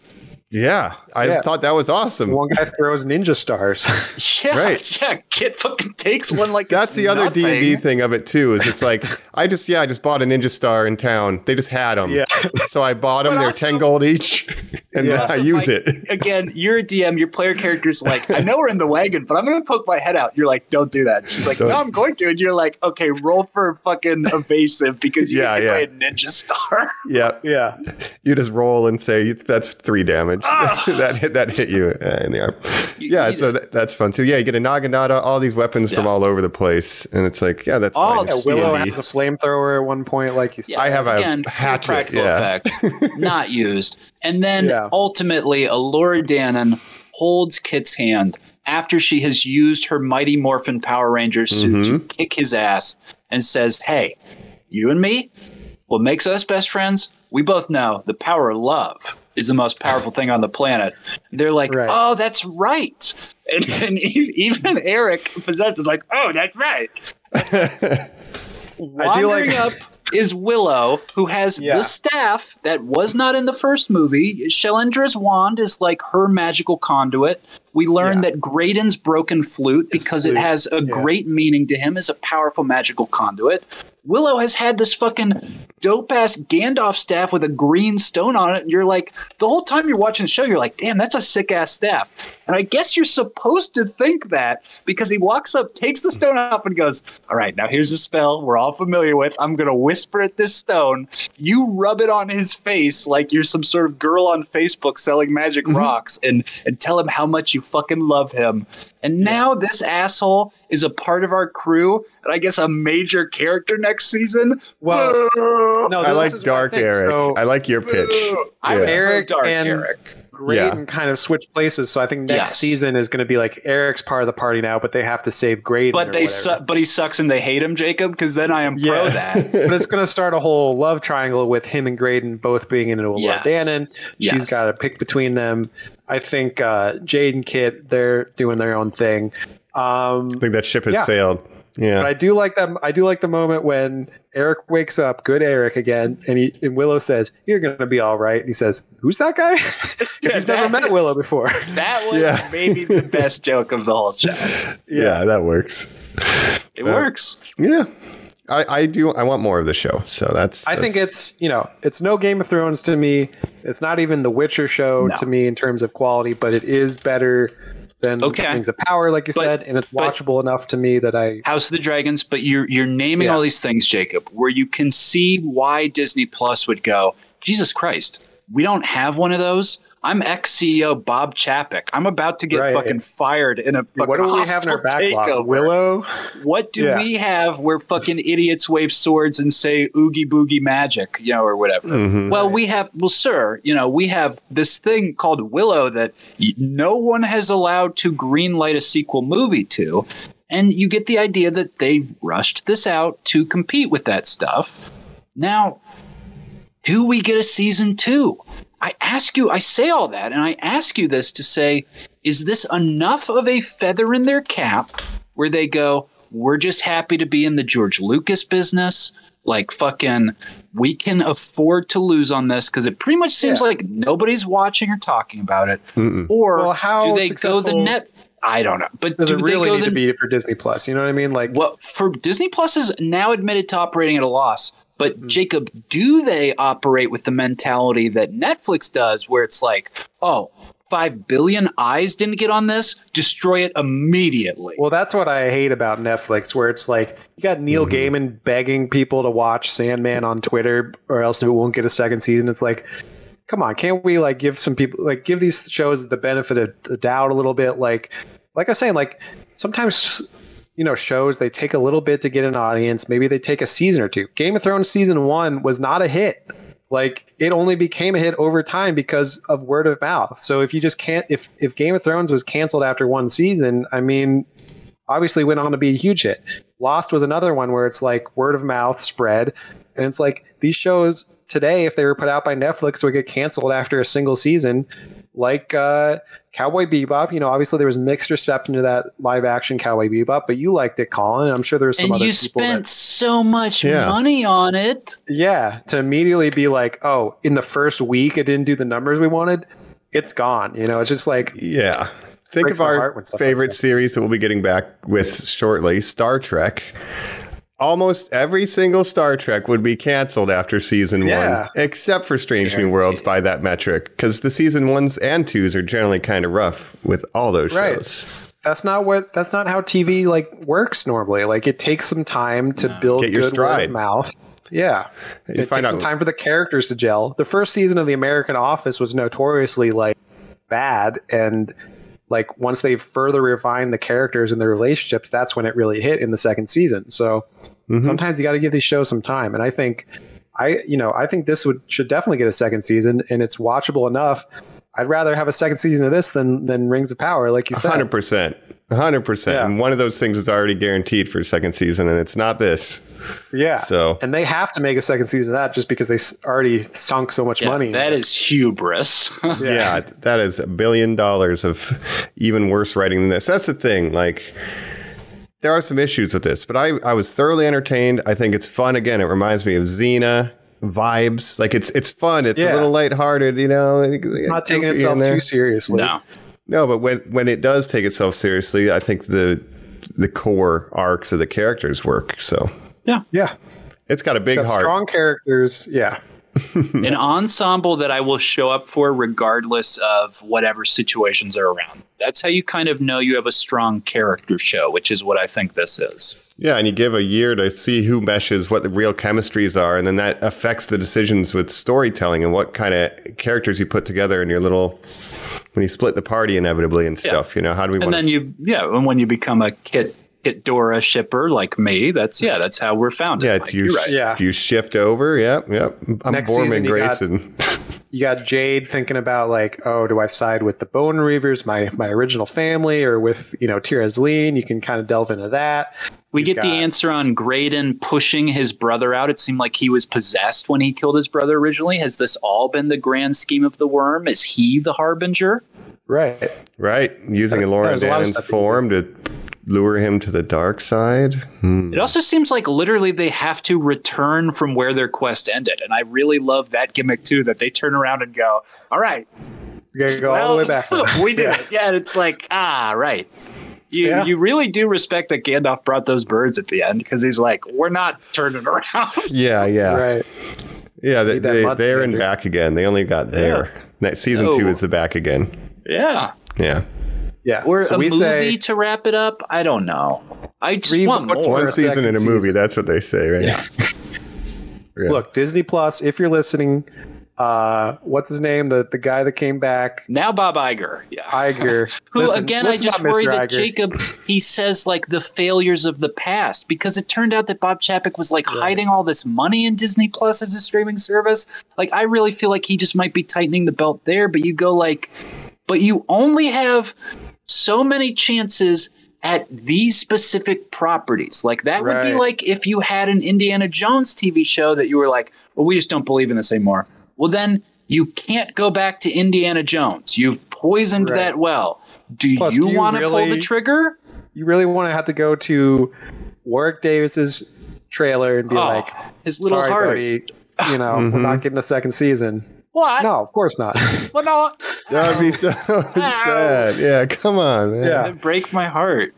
When you see the Re-vote behind the for scenes, another it season. seems like everyone had a lot of fun making it, like cast and Yeah. crew. You know, it's like a good energy around the production, at least. The Yeah, I was volume's actually watching cheap. some behind the scenes stuff, and they're just joking a lot, and like this seems like the cast really got along. So Tony They wear their Revolori denim. rented a church to live in that was like a converted space there in Wales, and they would all crash there like every night. So the whole place just ended up just like living in one place together. And I think you can feel that camaraderie too.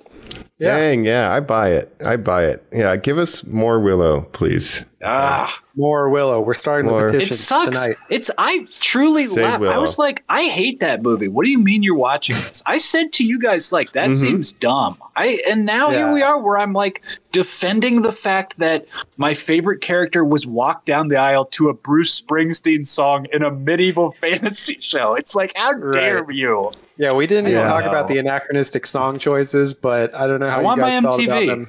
I don't We mind got it. Money for Nothing. I Dire Straits. really did not like it. And then the minute Enter the boss song Sandman. started, I was like, I defend all of it.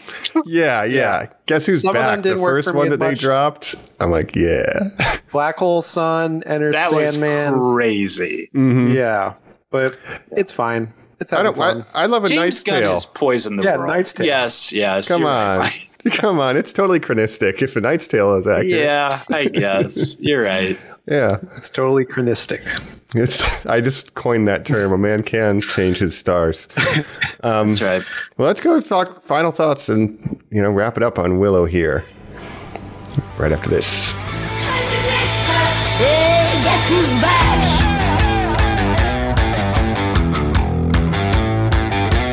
Guess who's back? Guess who's back? She's trying to grow the bush, and that's like a funny comedy bit where she's like, "No, why are you saying it? Like you're saying it wrong. Say exactly how I Yes. say it." No, That's very no, funny. not like that. I picked Very the wrong good. finger too. Yes, Like all that stuff is Finger good. test. Yes, all that stuff is good. You're right. Look, Yeah, we're so back. here. We're here on Normies Like Us. We're about to leave Tir Asleen and leave the Willow word behind.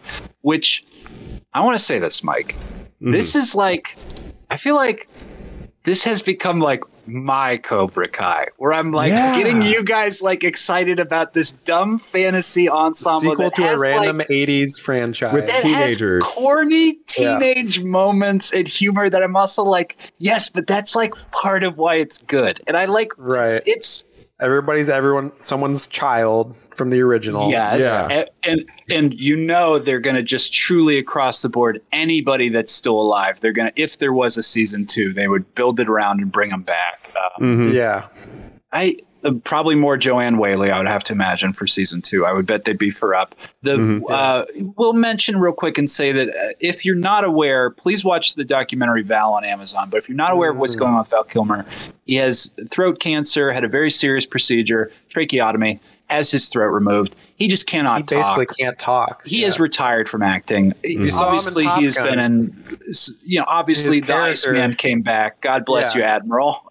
But they gave his character throat cancer because that's the only way they could bring him back. and it's not going to happen for this. So again, giving up his physical body and just having it be the spirit voice, which is their son, between Joanne Jack Whaley and Kilmer. Val. Jack Kilmer, who I don't Yeah. think does a very good impression of his dad, just because he leans too much in sort of like the up LA, California, whoa, dude stuff, which It kind is of sounds not like young Mad yeah. Mardigan because I looked Yeah. up, he's like 27, so he's like supposed Yeah. to be, Mad Mardigan from the movie, basically. Yeah, basically.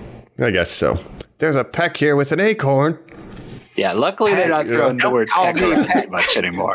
Right. That's most of the movie, yeah. Yeah, we can't use that word Just anymore. calling him a peck.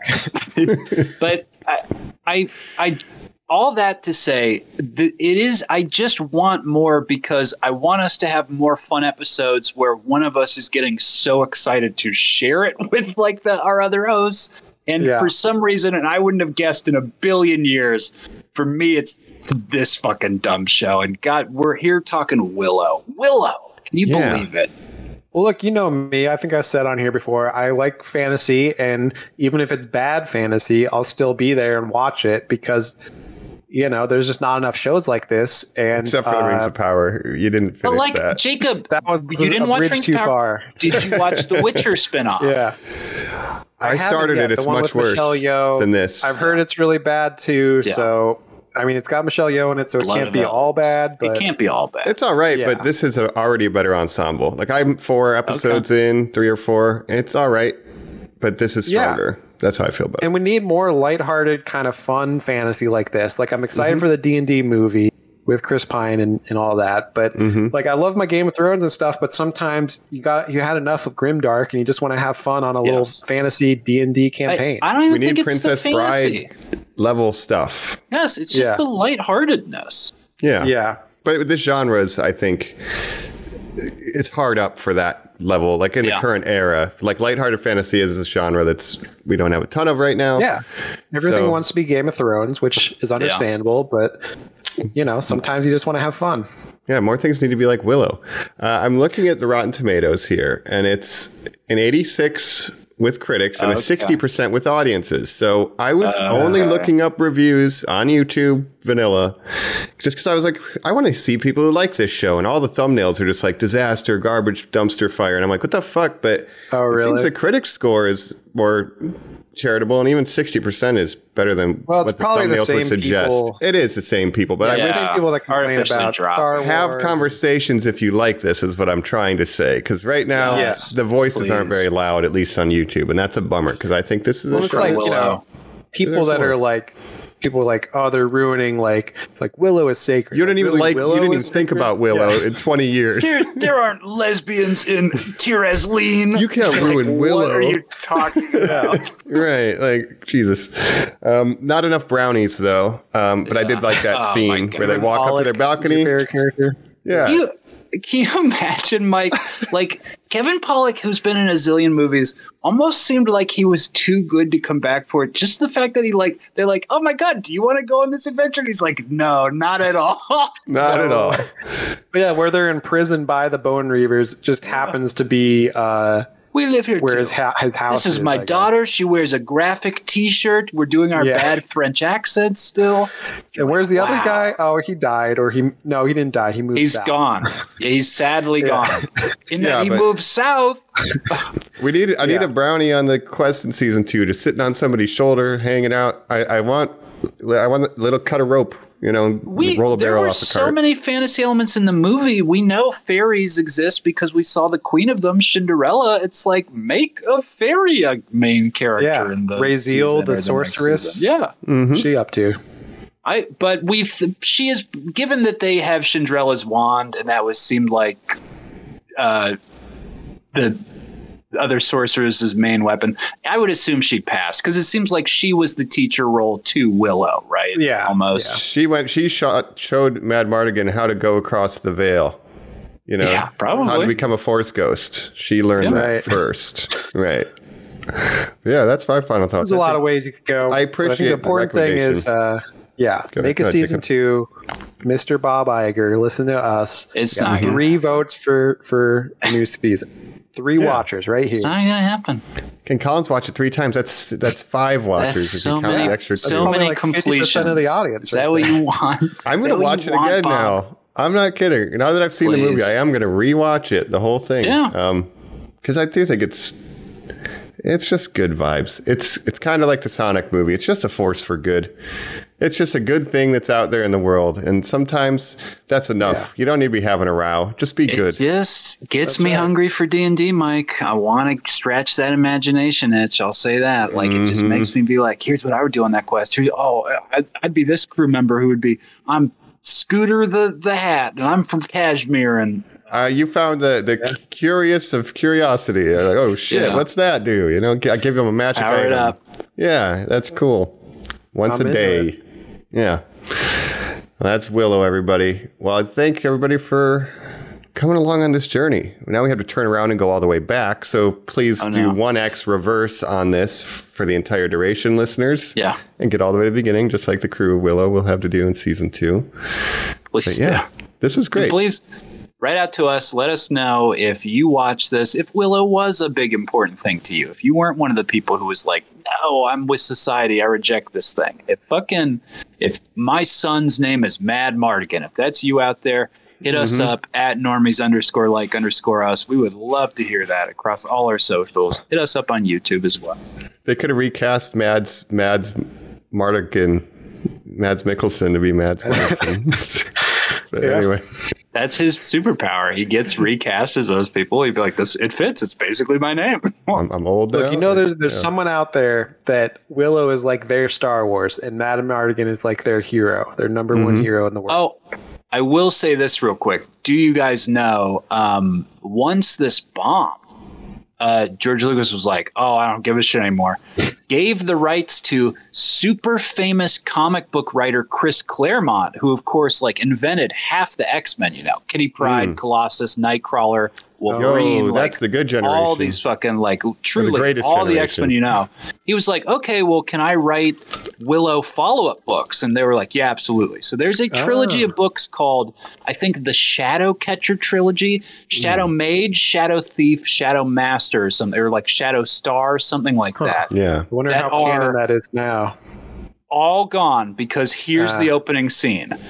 Basically, a nuclear magic bomb goes off that blows up Mad Mardigan and Sorsha in the first scene. Wow. And Willow is scarred, and he goes by the name Battle Master from then on. What? And he's a badass. And Elora Danan was raised as a celebrity, so she's a spoiled brat and stuff. So you almost wonder if they just went complete 180 on it. That's like the Star Wars novel expanded canon that existed before the Disney movies started coming out. Where Thrawn is the villain. It is called Shadow Empire. Shadow Empire, yeah. Shattered Sea Empire. That sounds interesting. I don't know if that sounds good. That's the Grim Dark reboot. Yeah. But interesting. Don't check that out. There is other Willow content. There's a couple video games that I ever played. I think in the 16-bit era, Genesis, Super Nintendo. There's a platformer and stuff, but I never played them. Fucking toys I saw. I might start getting a bunch of Willow merch. I want a curly stick. Out. You know what? We got to get Willow while the stock is low. We got to get in now. Yes, we also have a friend who is a wizard now, so we could get on the wizard aesthetic. That's true. That's true. And Wizards Mike, you've seen Reservation Dogs, right? Yes. Of course, there's one of the main characters in Reservation Dog is named Elora Danan because her mom watched Willow when she was pregnant with her, right? Thought it was a very special name. That's right. Yeah, that's right. That's Your name's right. Elora? She's like, yeah, my name's Elora Danan. Elora Danan. And everyone just calls her Elora Danan. Yeah, some people in the Willow fandom believe Danan is just the title of sorcerer, and they do it at the end. So it's like he would be like Graydon Danan. Huh. I don't know. Willow Danan? Willow Danan. Interesting. Sure. We'll explore it in season 2, book 2, whatever it is. It's come back then, normies. Otherwise, we've been your hosts. This is, I'll be Colin Orsha this time. I'll just still be Mike Mardigan. And this is the greatest Jacora Danan. You are great, Mike. Mad Mike again. You are great. Doing this podcast once is worth 1,000 deaths, listeners. So thanks for tuning in. We'll catch you next time. Poetry. Yeah. Bye. Bye.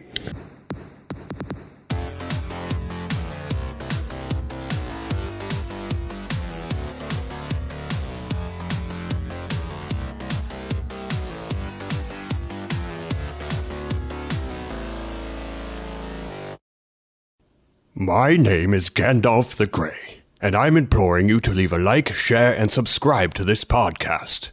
Don't keep it secret. Don't keep it safe. Don't take me as a conjurer of cheap tricks, and we'll catch you on the next episode of Normies Like Us. Fly, you fools.